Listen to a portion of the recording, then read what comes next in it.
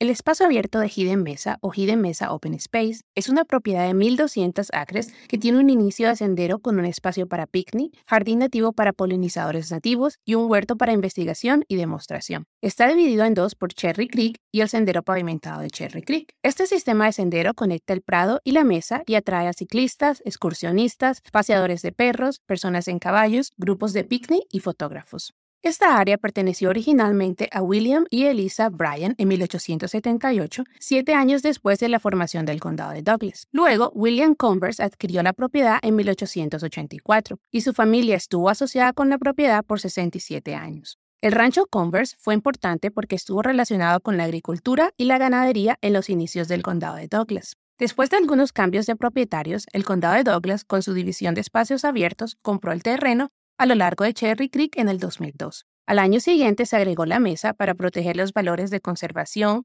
incluyendo atributos históricos, paisajísticos, de vida silvestre, agrícolas y naturales, y para brindar oportunidades recreativas y educativas a la comunidad. En el 2006, la División de Espacios Abiertos y Recursos Naturales del Condado de Douglas abrió la propiedad al público. La cabaña en este sitio se hizo a partir de los restos de 2 troncos de los graneros que se construyeron en la propiedad a finales de la década de 1870 o principios de la década de 1880. Como no hubo suficiente madera para reconstruir los graneros, sí hubo una cantidad suficiente para que se construyera una réplica de una cabaña de época. El jardín nativo para polinizadores nativos que rodea la cabaña es mantenido por los maestros jardineros del condado de Douglas y los voluntarios del condado de Douglas.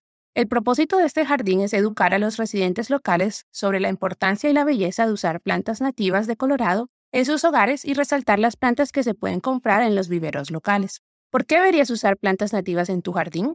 Las plantas nativas están bien adaptadas a nuestro clima, suelos, elevaciones y temperaturas diversas. También han coevolucionado naturalmente con los insectos nativos, de modo que estos insectos se sienten especialmente atraídos hacia ellas para alimentarse, polinizar y reproducirse. Las plantas nativas son 4 veces más atractivas para las especies de abejas nativas, que en Colorado se han registrado 946, más que las plantas no nativas. Otros polinizadores incluyen escarabajos, moscas, polillas, mariposas y colibríes. Los voluntarios suelen trabajar en este jardín los martes por la mañana, desde la primavera hasta principios del otoño. Pero usted puede recorrer estos jardines por su cuenta y comunicarse con los maestros jardineros del condado de Douglas si quiere realizar una visita guiada en grupo. El jardín está ubicado en la zona de resistencia 5 del Departamento de Agricultura de los Estados Unidos y tiene una elevación de 6.050 pies.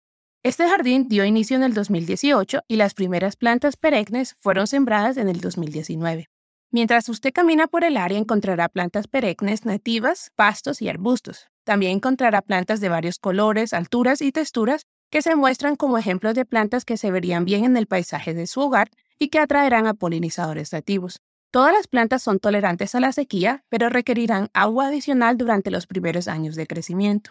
Las plantas en la parte este y oeste de la cabaña se eligieron para esos sitios en función de que también pueden soportar el fuerte sol de occidente que tenemos en Colorado. Un estudio botánico del espacio abierto de Hidden Mesa realizado en el 2019 documentó 340 plantas nativas, incluidos arbustos, pastos y plantas perennes, y este jardín exhibe aproximadamente 50 de estas plantas. El jardín ha sido certificado como Monarch Way Station, que es un lugar que proporciona los recursos necesarios para que las monarcas produzcan generaciones sucesivas y mantengan su migración a través de los Estados Unidos. En la pérgola hay un cartel que celebra este logro. Más del 70% de las plantas con flores del mundo dependen de la polinización, que es esencial para producir frutas, verduras y semillas. Los polinizadores y otros insectos también proporcionan una fuente de alimento fundamental para nuestras aves. Así que depende de nosotros poner de nuestra parte para mantener las poblaciones de nuestros polinizadores locales. La creación de un hábitat como este jardín es algo que todos podemos hacer para ayudar a los polinizadores en nuestra área. Otros jardines de demostración en el condado de Douglas incluyen el huerto de investigación y demostración en Hidden Mesa, el jardín en la oficina de extensión de CSU o Colorado State University, que está localizado en Douglas County Fairgrounds, los jardines públicos del condado localizados en el centro de Castle Rock y el jardín de Sedalia.